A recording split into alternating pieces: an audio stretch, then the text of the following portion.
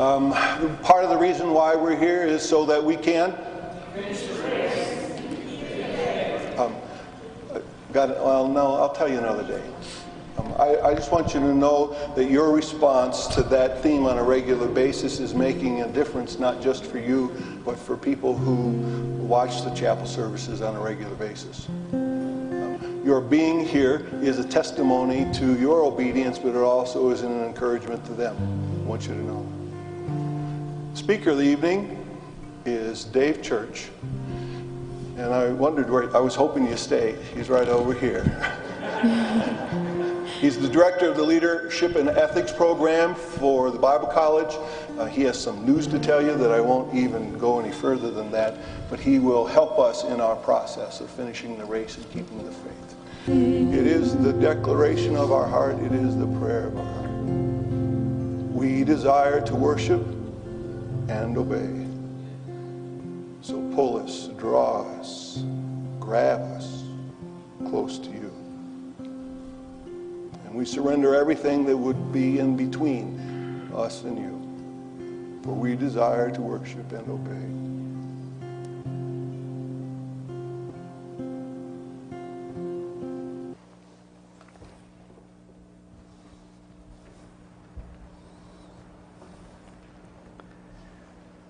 It's an awesome privilege to be here with you this evening in this beautiful sanctuary. And I'm aware that there have been many that have stood in this place and tried their best to use English language to represent what Christ is to us and what He does. And so it's an awesome privilege for me tonight. And particularly to have an adult student audience that's an awesome group to be in front of. I need to start this evening by giving a short testimony. About 6 or 7 years ago, my wife Paula and I were called by our district superintendent in Indiana and said, you know, we have this small church that's in financial trouble and not sure if it can make it or not. And we know you're putting in 50 or 60 hours a week at General Motors, but would you mind to see if you could come and help? And after prayer, we said yes, we would do that. And an awesome group of individuals, and the Lord blessed, and in about 2 years, we had put together a facility plan and a strategic plan, and we had new people coming, and the finances were up, and we were able to turn it over to a full-time pastor. So it was a blessing to see God move in that way, and to feel like some way we had some small part of that. Well, so then God sent us off overseas, and we were away from family, and then He called us here. And in November, I got a phone call. Now, you have to understand that many years ago, I went through a divorce, and my children got off into drugs and alcohol, all that. And I had this call from my daughter, and she said, Dad, that Brownsburg Church of the Nazarene, we're attending there, and you need to know that God has saved me. What an awesome privilege to be a part of bringing anybody to the Lord, but especially one of your own. And God to do it in such a way. Well, it turns out that she's pregnant with my third grandson. And this morning, John David Curry has been born. And Saturday, I had a Facebook note from one of the people in the congregation that said, oh, we just came from an awesome baby shower for your daughter. And so now Brownsburg Church of the Nazarene has another new member. So I had to let you know about that this evening, since my heart is overflowing this evening. This evening, the message is titled, Busted by an Angel. Busted by an Angel. I don't know what your perception is of angels. Maybe they are little white figures that fly around, and maybe they're bouncers that take personal care of you. Maybe they have flaming swords. Some of you I know well enough to know that they're probably pretty busy trying to keep you out of trouble. I'm not sure how old this little boy was. He was old enough to know right from wrong. He was old enough to understand that when his mother told him to do something, he was supposed to do it. He was old enough to get into trouble. One day, his mother was in the basement of the house, and she had told him that he couldn't have any cookies until after lunch. Well, he saw that cookie jar up on the shelf, and this was back in the 50s or 60s. Maybe you've seen these cookie jars at the antique mall or something that are black and white cows with a tail that wraps over the top. He wasn't big enough to reach that cookie jar, but he dragged a stool over and climbed up on it and could just barely reach the tail of that cookie jar, and he managed to get it off, and in went his hand and out with an Oreo cookie, those black Oreo cookies. And as he was trying to put the top back on the cookie jar, he heard footsteps on the stairs. And as he turned to look, around the corner came an angel. And he looked in the eyes of that angel, and he was startled, and he turned loose of that cookie jar, and it came off the shelf and bounced onto the counter.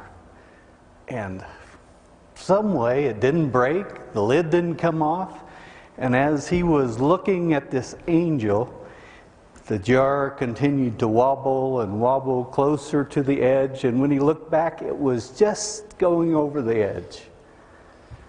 And it smashed on the floor, black Oreo cookies all over the kitchen floor. And this angel just came and started cleaning up the mess. I know this is true story because that angel was my mother and the little boy was me. Now, you may say she wasn't really an angel, but for me, she was an angel. Now, I don't remember. I probably got punished, probably spent some time in the corner or something.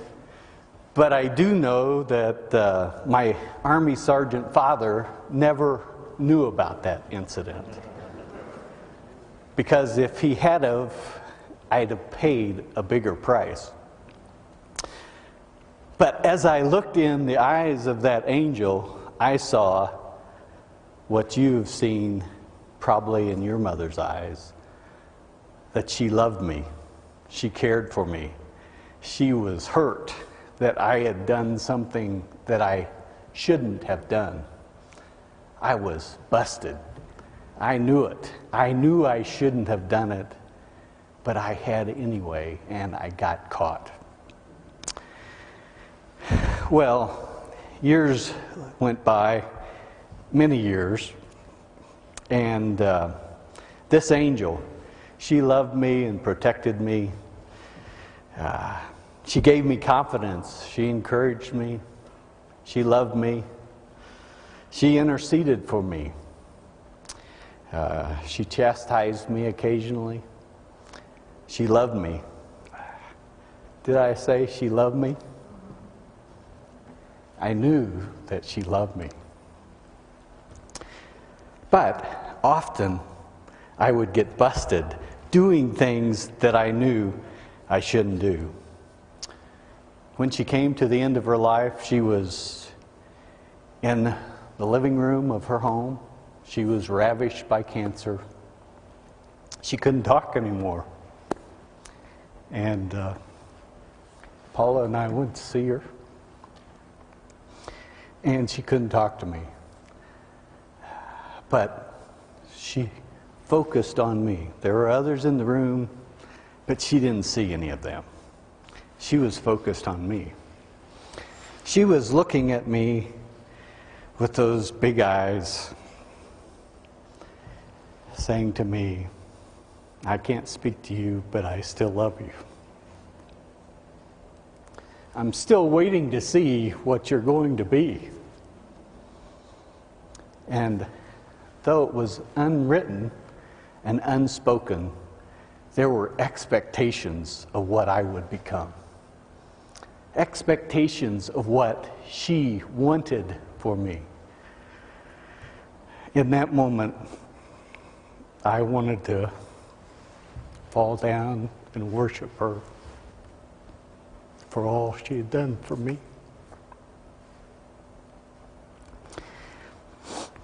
But that day, I said, I'm going to know the Savior of hers more than I ever have before. And I made a commitment to myself. She looked in my eyes and I knew I was busted. I wasn't what she expected me to be. But some way, somehow, someday, I was. Now, I wasn't a drunkard out in sin. I think when she died, I had already pastored a church. I had already done a lot of things. I was a Christian, but I knew that she expected more from me. Let's look together at a passage of Scripture, Galatians chapter 6, verse 5. The first 5 verses, I will read them and please follow along. Live creatively, friends. If someone falls in sin, forgivingly restore him, saving your critical moments for yourself. You might be needing forgiveness before the day's out. Stoop down, reach out to those who are oppressed, share their burdens, and so complete Christ's law. If you think you are too good for that, you are badly deceived. Make a careful exploration of who you are and the work you've been given, and then sink yourself into that. Don't be impressed with yourself. Don't compare yourself to others. Each of you must take responsibility for doing the creative best you can with your own life. There are 3 things about this passage that I want you to see. 3 things that we are told to do as Christians. First, in verse 4, make a careful exploration of who you are. Make a careful exploration of who you are. This could mean a lot of things to us.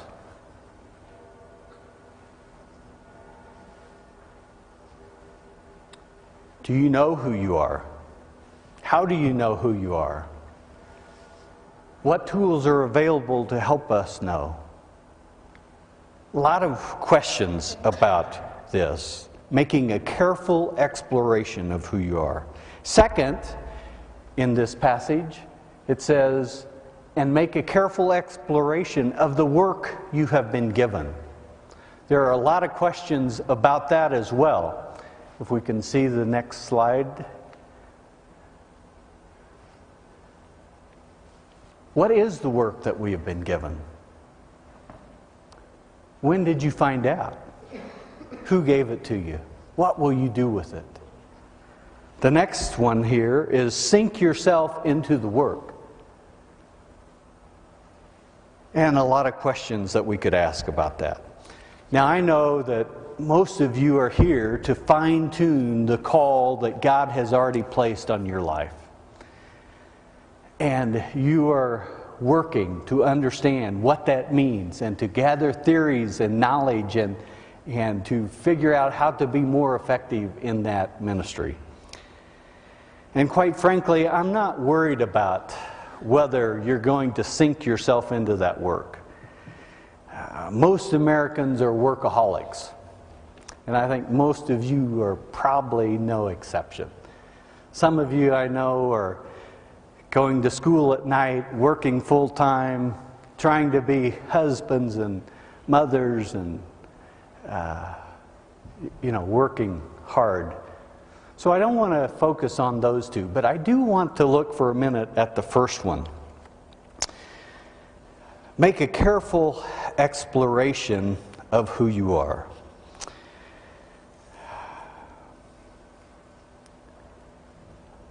I think from my perspective as leadership and ethics, this is the big issue for all of us. If I were to ask you today, what is the big problem in the church? What is the biggest problem that the church faces? Some people might say today it's the economy. Some would say it's our values are slipping away. Some would say, oh, we don't teach holiness anymore. My answer to that is that we don't know who we are. And you can't be a good leader if you don't know who you are. How do we answer this question? How do we explore who we are? To understand who we are, first and foremost, we must know who God is. Who is God? What is God like to you? Just a little tidbit here for you. Most of us see God in the same way we see our Father, our earthly Father. And the characteristics He has are the characteristics we transfer to God. Some of you will be an exception based on your background. But that is not who God is. We must first understand who God is, and then we can ask the question of who am I? Now, tonight we will not be able to go into all of the details of who I am. It's a lifelong quest to understand who you are and the process of understanding the nuances of who you are and what God has for you. But let's start by asking one question and partially answering it tonight. And that question is, why were you created? Why were you created? Have you thought about that? Why were you created?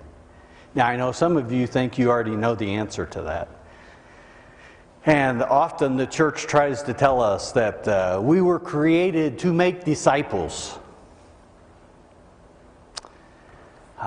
We like to put people on guilt trips about how many people have you brought to church this week, and we like to put you on a guilt trip about how many people have you witnessed to this week. And your job is to make disciples. That's why you were created. Some say, as this passage that we looked at says, to do the work that we have been given. And our culture loves to tell us that if we aren't busy and if we aren't making something, if we aren't doing something, we don't have any value. But you and I both know that's not true. I think the real answer is that we were created to commune and worship God. I don't think Adam when he was born, was told, "Go make disciples"? Who would he have talked to? Who would he have brought to the Lord? So I think that our purpose is to commune and to worship God. Now, this is an awesome opportunity. The God of the universe loves me so much that he wants to commune with me. He wants to worship with me. He wants to have a relationship with me. But not only is it awesome and wondrous, it's dangerous. Dangerous in what way? It's dangerous in the fact that we often go off into idolatry. I know that most of you have had several Bible courses, and so you remember with me Moses lifting up the serpent, and when the people looked at the serpent, they weren't hurt. You remember this story? But if you follow that story, many years later, they are worshiping this serpent that was made from bronze or whatever it was. And we have this tendency to worship things rather than to worship God.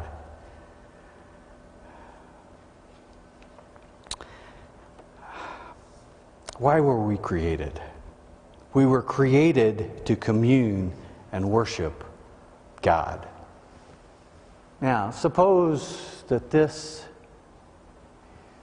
instant message came into your office this week, onto your cell phone, and God said, "Your 11 o'clock service makes me gag." What would we say?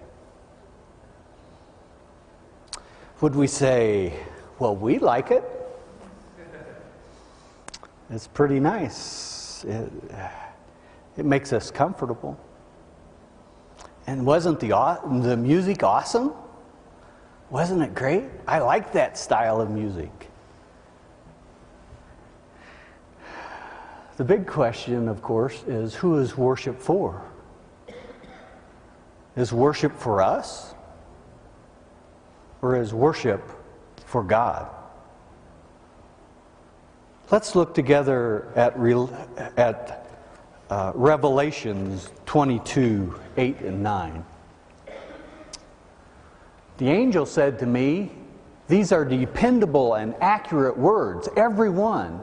The God and master of the spirits of the prophets sent this angel to show his servants what must take place, and soon, and to tell them, 'Yes, I'm on my way. Blessed be the one who keeps the words of the prophecy of this book.' I, John, saw all these things with mine own eyes, heard them with my ears. Immediately when I heard and saw, I fell on my face to worship at the feet of the angel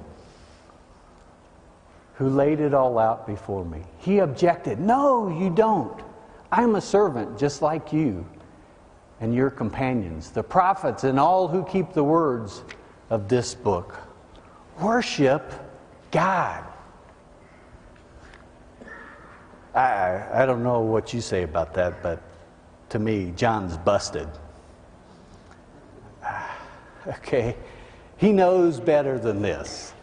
I mean, after all he's been through and all of the things that he has experienced for God, he knows better than this. And the angel has to tell him, "You're busted." Okay? Now the problem with this isn't the first time this has happened. This has already happened to him. Okay? If you go back to Revelation 19:10, we won't go to it this evening, but the same thing happened, and the angel had to say, "Don't do it, don't do it. Worship God, worship God." Well, duh, we know this, right? I mean, we know this. But if John has this problem of worshiping angels, of all of this extravagant stuff going on, and he falls down to worship things, we probably need to think about it too. We are prone to worship pastors. We're prone to worship feelings, styles of worship, styles of music.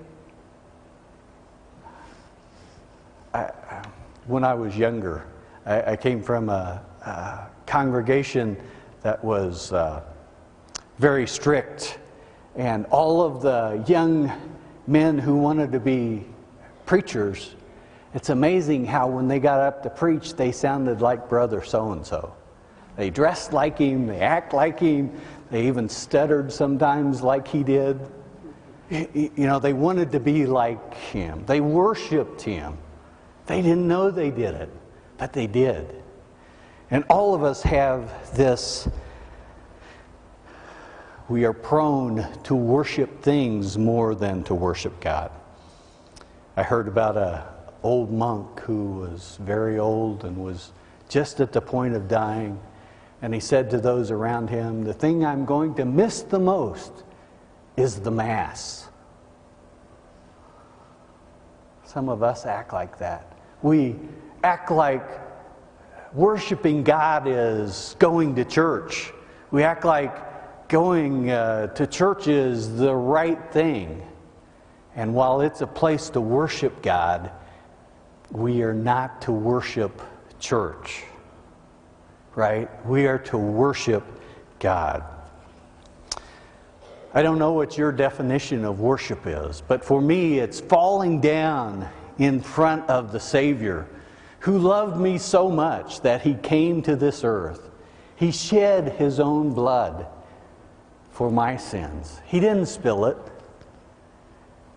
You know, the song, one of them we sing talks about He spilled His blood. No, He didn't spill His blood for me. He shed it on purpose for me, that I might have life, that I might have it more abundantly. I'm running out of time, so let me quickly talk to you about 6 things worship should be. Worship should be central to what we do in church. Worship should be central. Everything else emanates from our worship of God. Everything else must be an outgrowth of our adoration and our acceptance of Him. Second, our worship must be Christ-centered. Worship is for Him, not for us. You're going to hear it when you go to the pastorate. Believe me, you're going to hear it as you're shaking hands with people and they're walking out the door and they're critiquing the sermon and they're critiquing everything that went on, and they think church is for them. They think worship is for them. We have to help them understand. Worship is about falling down in front of God. It is not about us. Worship is not about the consumer. It's about what God wants from us. You know, we critique the services, and what we ought to be doing is saying, what did God think about the service this morning? What does God think about what we did tonight? So it's not consumer. It should be a commitment to excellence. Now, I don't want to talk about good, better, best, great, any of that stuff. I'm talking about what is the potential that you have to worship? What is the potential? And are we living up to that potential of worshiping God? We need to be committed to excellence, doing the best we can do for our Savior. And then number 5 is about consecration. Consecration of our life. Our entire life is to be worship of God. Everything that we do. You know, sometimes the most spiritual thing you can do is go home and get some rest. You know? You need to think about that. Some of you folks, yeah, right. It's almost exam time, you know. But consecration, our entire self. And then worship is about communion. Worship is not one-sided. It's not just me falling down in front of the Lord. It's not just me giving all of myself and being wholly sanctified. He wants to use us for a purpose. We like to quote and say that I'm saved by faith, by grace, through faith, but we forget the rest of it, right? What does it say? For good works, right? God expects us to be using our life for worship of Him. It is a two-way street. It is Him and us together in communion. We were created for communion and worship. God desperately wants to have a relationship with you. Now, I know that preachers are boring. I know services are bad sometimes. I know that the design isn't conducive. I know sometimes you don't like the music, whatever. But this is about worship between me and God. What you do is between you and God. Sometimes I'm just flat busted. You know, I come to church for the wrong reason this morning. I come and I do the wrong things. And when I leave and wasn't that, oh my. I'm glad I didn't bring my neighbor today. I wouldn't want him to see how unprofessional that was. You know, whatever our excuses are. But we are to come and fall down into the presence of our Most High God. And that's what worship is about. If you're busted here today, let me give you three suggestions. One, accept the concept that life is to be an act of worship. Live every day as an act of worship. Number two, worship is about focus. Fall down in passionate love, reverence, and wonder in the presence of your God. Focus on Him. And then be committed to excellence in worship. Not good or bad or great, but giving Christ every day in your life the absolute best that you possibly can give Him. In everything that you do, give Him your best. Thank you.